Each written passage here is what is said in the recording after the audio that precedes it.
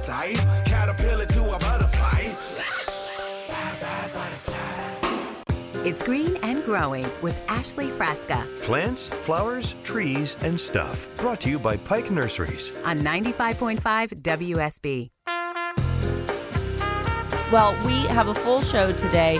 Always excited for this time of year. It's my second spring now hosting the show, or at least getting ready for spring. So we're getting into a busy time of year, and we will get back to your calls. But yeah, so my friend Stacia Kelly with the Georgia Forestry Commission, my thanks to her. I'm always able to just call her and be like, hey, I have an idea for the show. I want to work through it with you. You know, do you have any experts? Do you have any guests that can help me with that? And she did just that. She connected me with Troy Clymer, Associate Chief of Forest Management with the Georgia Forestry Commission. Hey, welcome to the show. Hey, Miss Ashley, how are you doing this morning? I'm excited to have folks listen to our conversation, Troy. You know, I was telling you, like, this is not an interview. It just was something that I was thinking throughout the week. I think back on March 3rd was like World Wildlife Day. And that seems like such a big international effort, something beyond our comprehension. Why should we even pay attention? It's just a cute little hashtag on social media. But I wanted to kind of localize that for us and for our listeners to the show. Want to really think about the bigger picture, you know, in the environment. So I think you're just the guy to do that when we're thinking about forest land in Georgia. So first of all, Troy, what constitutes a forest? Like if I'm off Boulevard in East Atlanta versus, you know, the hills of the North Georgia mountains and I'm seeing trees, you know, as far as the eye could see, what do we call a forest here in our state? Well, I'd say a lot of times when we're looking at the forest, we're looking at anything that's got trees growing in it, looking at anything from a new forest that's, you know, less than a year old and up to, you know, trees that are 20, 30, 40, 50 years old. And Georgia's a good place for our forest. We have 24 million acres of forest land throughout the state. Holy cow. Two-thirds of our landscape is in forest. From a forester perspective, you know, we look at it and you see, you know, you got your rural forest with your large expanses like you were talking about, and then you also get into your local communities and cities, and we have our community forest or our urban forest.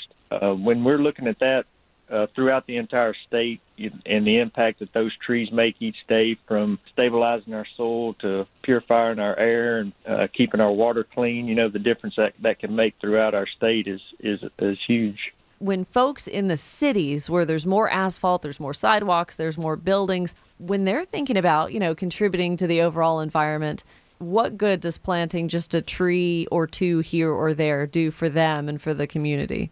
The biggest part for planting is just making sure you have a plan and managing the timber resource, whether you've got a half acre or you've got 100 acres.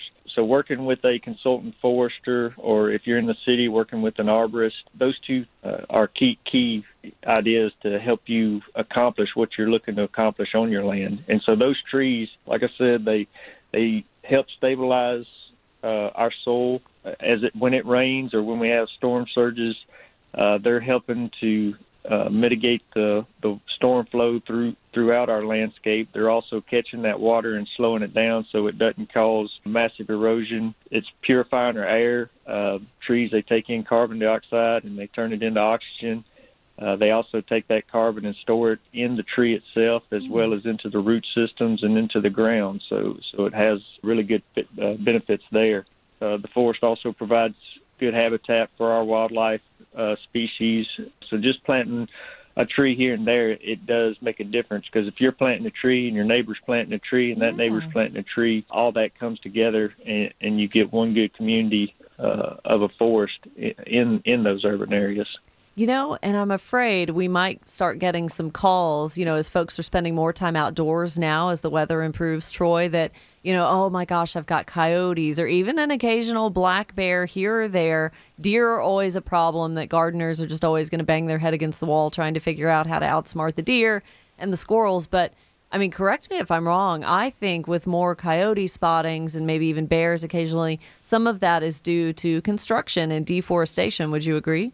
Yes, I would say throughout time, especially up in Atlanta, as the world continues to expand and grow and people move out in more rural areas, you'll see that impact and you'll see more wildlife. And we don't want to see that expanse too great, but yeah, you can expect to see some wildlife as you move further out. And And as we're in the woods every day, we enjoy seeing that wildlife and seeing the beauty of nature work. And as foresters, we want to see trees managed properly. We want to continue to grow and be able to harvest and thin and manage our timber in a sustainable, proper way, so that way that we're taking into account of the soil, the water, the wildlife, and the timber resource and recreational opportunities that our forest provides.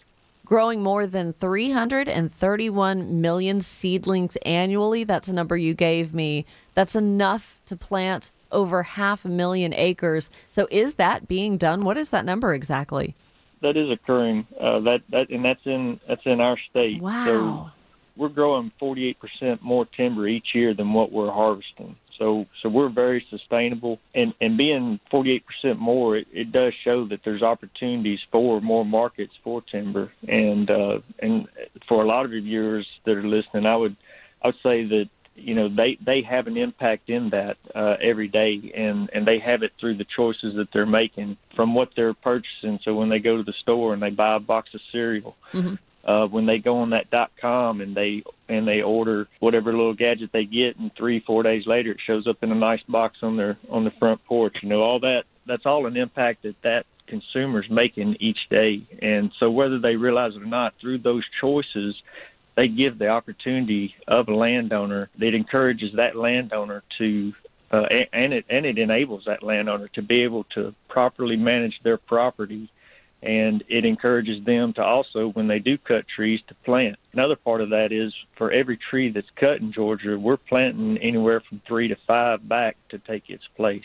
So those are pretty key things that probably most people who don't even own an acre of forest land don't realize that impact that they're making through that choice. And that's another part of it in Georgia that's pretty unique is 90% of the property throughout Georgia is owned by private landowners. Okay. I'm pretty sure that's the most out of any state in our nation.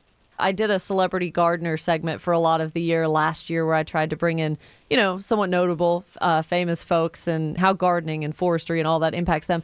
I got to tell you, one of the ones that I learned so much from was having Chuck Lavelle, who's right there kind of in middle Georgia in your area, a conservationist and a tree farmer. And not to mention like keyboardist for the Rolling Stones and the Allman Brothers and so many other groups. But have you had a chance to cross paths with him and kind of get to know a little bit about his efforts down there? Yes, ma'am, I have. Chuck's a great supporter for forestry.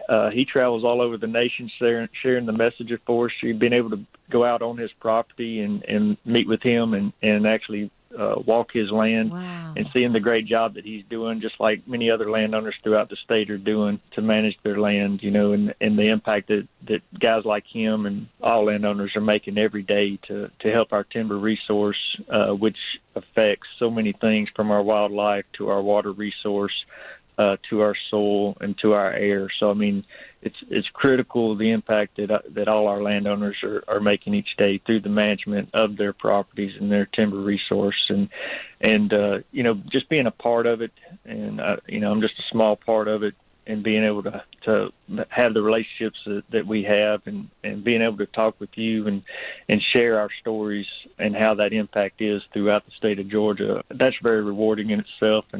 And just knowing that these landowners are making an impact every day and that I can have a small part in that is pretty awesome. Yeah, and I'm glad, I've got you on too, kind of getting the word out and educating folks a little bit. Not to put you on the spot, but did you know what kind of trees is Chuck growing there on the property? He grows a lot of loblolly pine. Okay. He also has some longleaf pine, and then he's got a corridor down on the river, so he's got some nice hardwoods throughout his property as well. So he's got a little bit of everything on his tract of land. Just a very unique property. Troy, I think I've got it right here. I think I found the portion of the interview with Chuck Lavelle where he talks about how he and his wife, Rose Lane, came to the decision of what to do with their family land.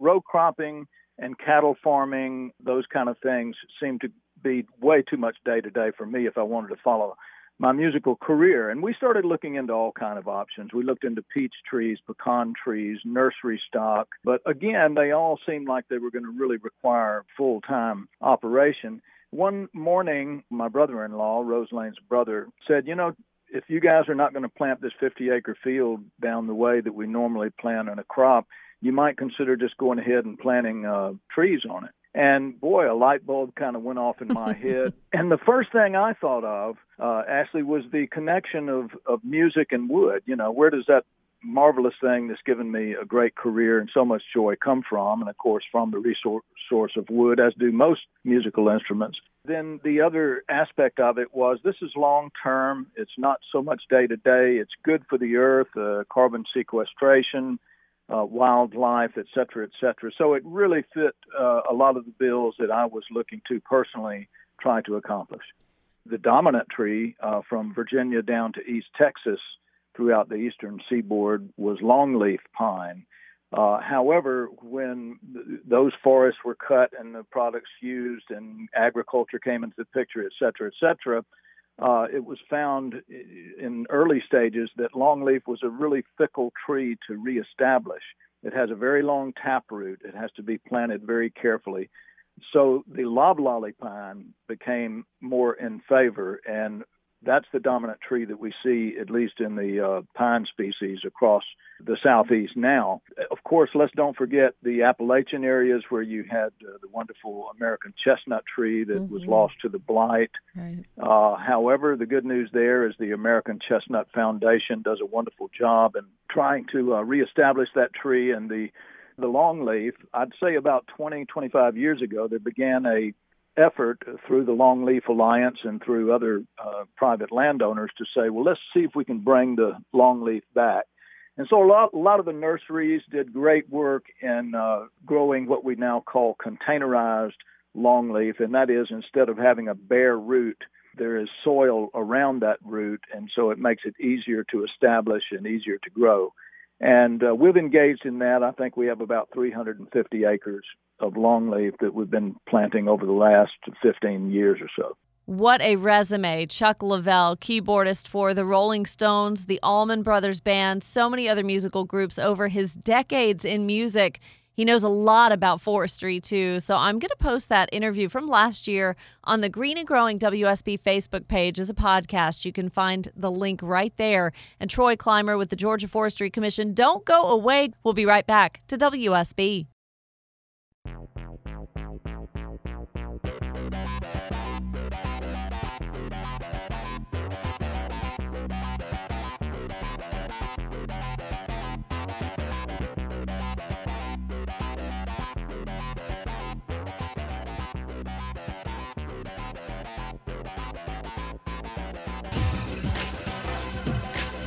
Having fun on the show today. You're listening to 95.5 WSB, and that weather update brought to you by Finley Roofing. Now back to Troy Clymer with the Georgia Forestry Commission. Jonathan, up next. I appreciate what the Forestry Commission does. They're growing a lot of longleaf timber these days. Has there been any discussion in the forestry community about giving a premium for the quality of the timber that longleaf is compared to loblolly? That quality comes from how you manage your stands, from the density in which you plant the trees when you first put them in the ground, and as they grow, and then introducing prescribed fires into those stands throughout the years, throughout its growth cycle. So longleaf, it tends to grow more poles, and poles are like your power poles. They're more valuable. So they're a longer rotation, but through that longer rotation, you're expected to get more value out of that timber. And like I said, it's a process. So if you do poor management at the beginning, at the end, you're going to have a poor quality product. So the landowner, through your purchases, that gives that landowner the ability to do that management, from paying his taxes on his property to implementing the prescribed burning, to implementing herbicide applications is needed to help him grow that timber into the product that is most valuable, while also providing a good habitat for wildlife, stabilizing the soil, keeping our water clean, purifying our air. So it all plays together, and it's more about the management of the stand throughout its life than just throwing a tree in the ground and expecting it to grow up and create a pole or a piece of saw timber. So that's me trying to simplify that for you. because that's a complicated question as well. And you just don't throw a tree in the ground and expect it to grow up. And I've got a pole timber tree. It takes a lot more thought and a lot more planning and a lot more management to a stand to create that. Troy Clymer with the Georgia Forestry Commission, your time has been invaluable this morning. Thank you. And where can folks find you online, or how can they learn more if they want to kind of continue to educate themselves on all of this? Go online to gatrees.org. On there, you can find all kinds of information about Georgia's forests throughout the state, and you can also find contacts for local foresters in your area, local contractors in your area, and local GFC foresters, so we can come out and meet with you and discuss your issues that you may have on your property to help you manage your land well and get you in touch with the resources you need to accomplish those objectives. Wonderful. Well, we're off to a great start for a Saturday morning. Stay tuned. Walter Wonders coming up. He's going to help you be off to the best start possible, planting those spring vegetables. You're listening to Green and Growing right here on WSB.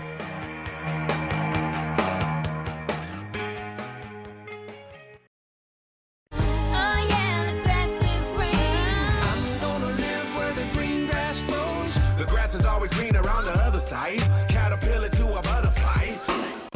It's Green and Growing with Ashley Frasca Plants, flowers, trees, and stuff. Brought to you by Pike Nurseries. on 95.5 WSB.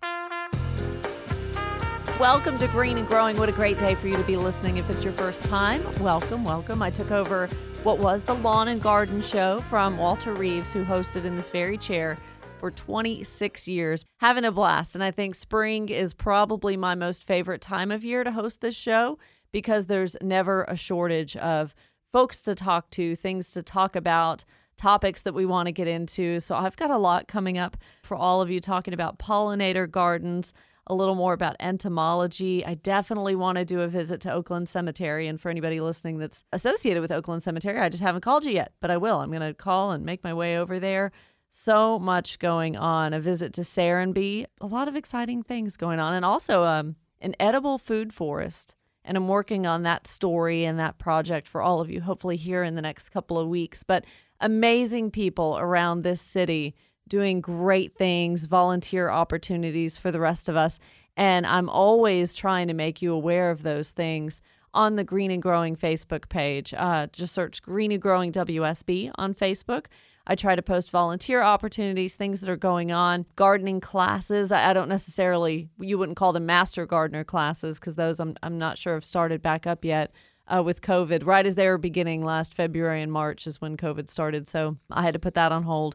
But just a lot of free resources, free webinars, lecture series, all of that kind of thing that you can do right from the comfort of your very own home, and topics that may be of interest to you. You just pick and choose what time of day you want to listen to these webinars, and they're fantastic. Just really, really talented, educated people. So yeah, stay up with me there and on Twitter at Ashley Frasca WSB. That's more traffic stuff than gardening stuff, but I try to do both. Of course, in the Triple Team Traffic Seat with Mark Aram, Mark McKay, Monday through Friday during Atlanta's Morning News, 4:30 to 9. And then right as I get out of the traffic center at 9 a.m. most weekdays, I'm working on this show, and I just love it.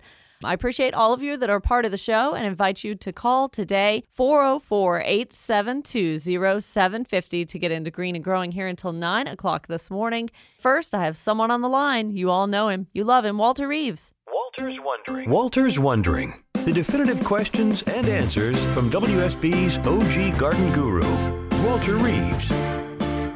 All right, back live and living color with me here on Green and Growing is Walter Reeves. Good morning.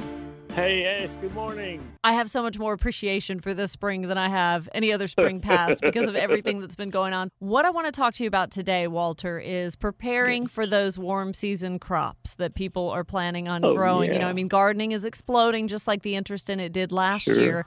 Folks trying a lot of crops for the first time. And that's actually one of my top 3 things to do is just getting those rows and those beds ready for those warm season vegetables. So what I want to talk to you about is how to plan out your garden, like how much size you need, and in the size and the space you have, what plants are going to be best for that. That's a great idea. I'd be happy to address that. Obviously, we're not talking to the folks who have an acre or two or even just a very large area, you know, where they're maybe cropping rows for corn and larger things, but we want to talk about smaller. You've mentioned before square foot gardening. Now explain that concept to me. Yeah. In the simplest form, it's a method of measuring out your garden beds into square foot areas, if you will.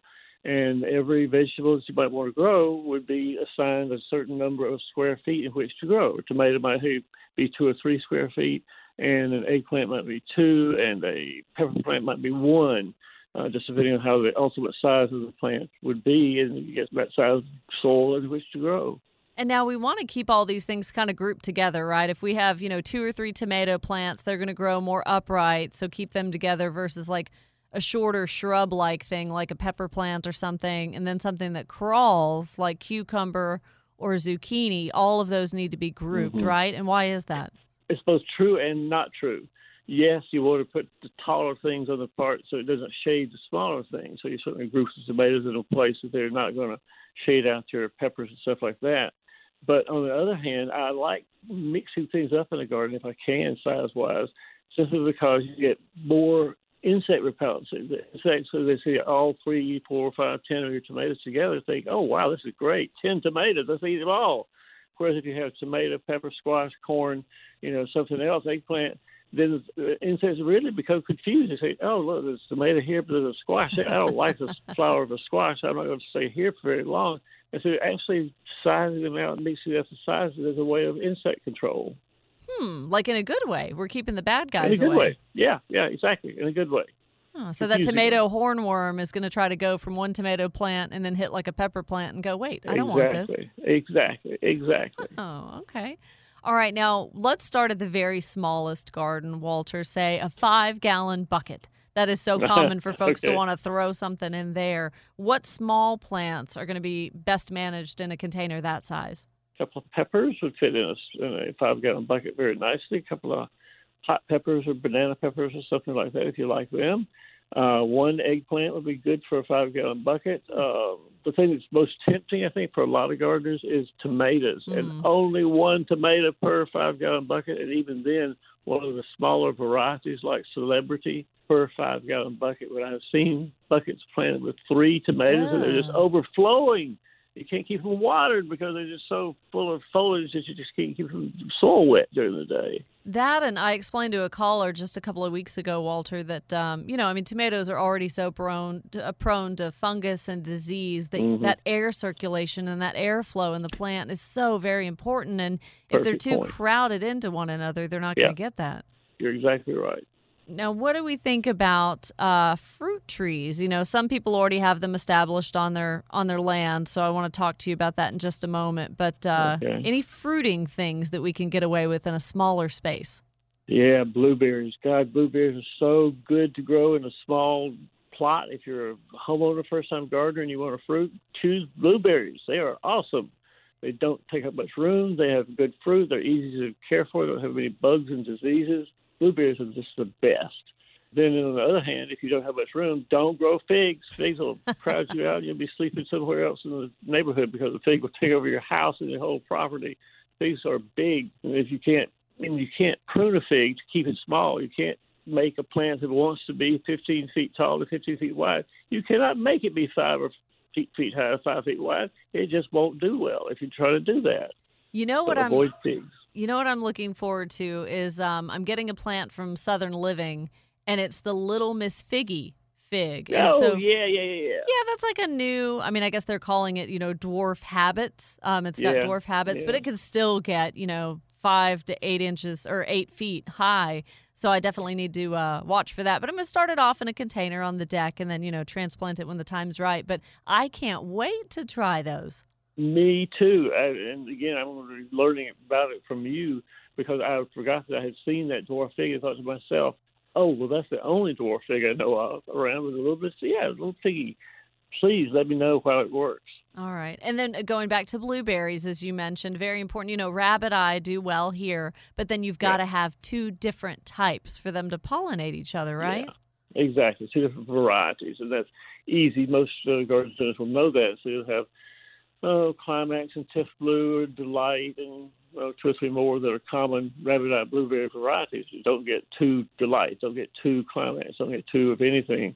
get separate ones because genetically they only breed with blueberries of a different variety cultivar. You know, and I have had mine in containers on the back deck now for 4 or 5 years, and they're such a manageable size, but they really haven't, I've never pruned them. I haven't needed to, but they really haven't gotten much larger. So what I'm thinking, it is time, and I probably should have done this a year or two ago, to transplant them into a larger pot now. And I'm only thinking about going up maybe an inch in the pot size. Uh-huh. How big is the pot now that you have it in? 18 inches maybe. Yeah. Okay, that'd be about right. A little small, but about right.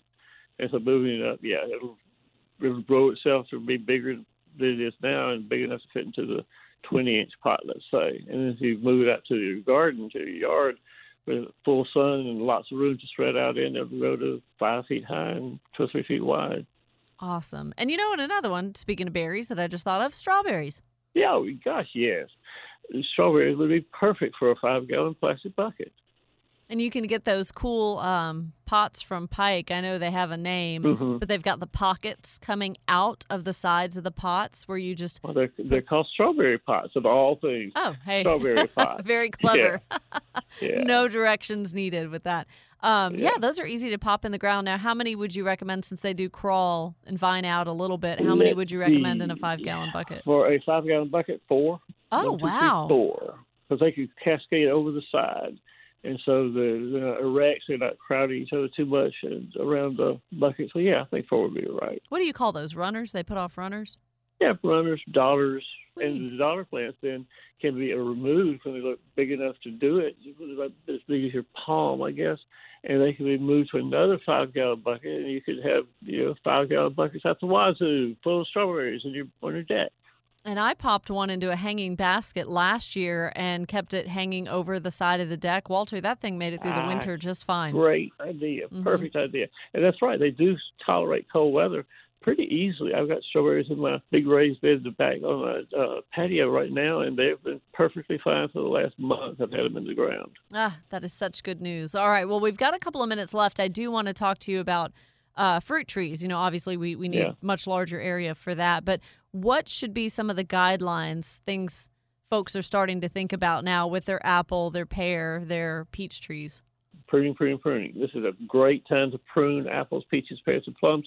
And so whatever you prune, there's always 3 steps to pruning anything, whether it's roses or apples or whatever.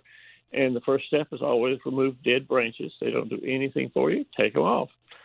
Second step is to remove branches that cross across the middle. That is, again, a non-productive branch, and the ones that cross across the middle of your plant don't do a darn thing for you.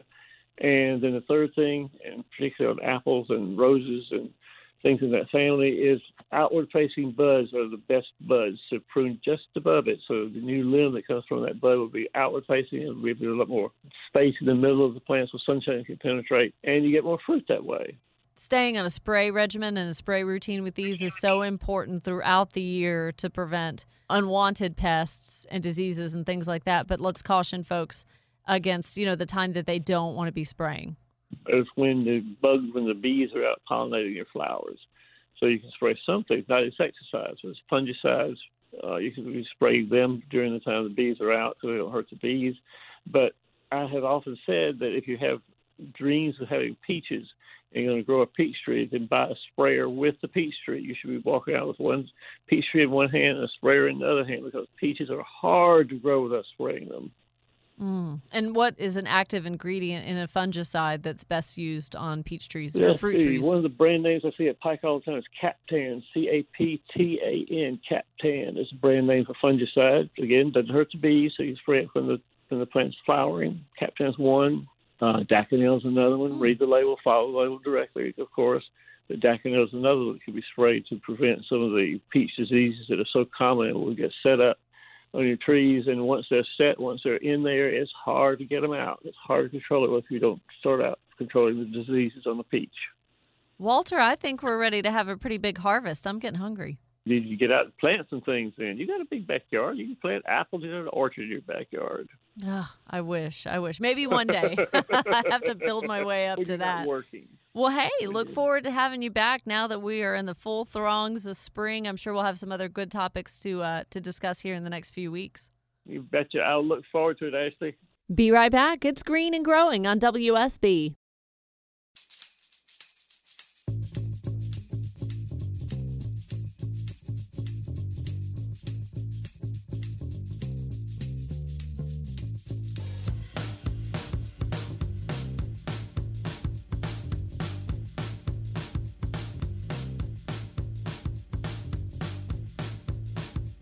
Thank you, Brad. The update on your weather brought to you by Finley Roofing. Now this.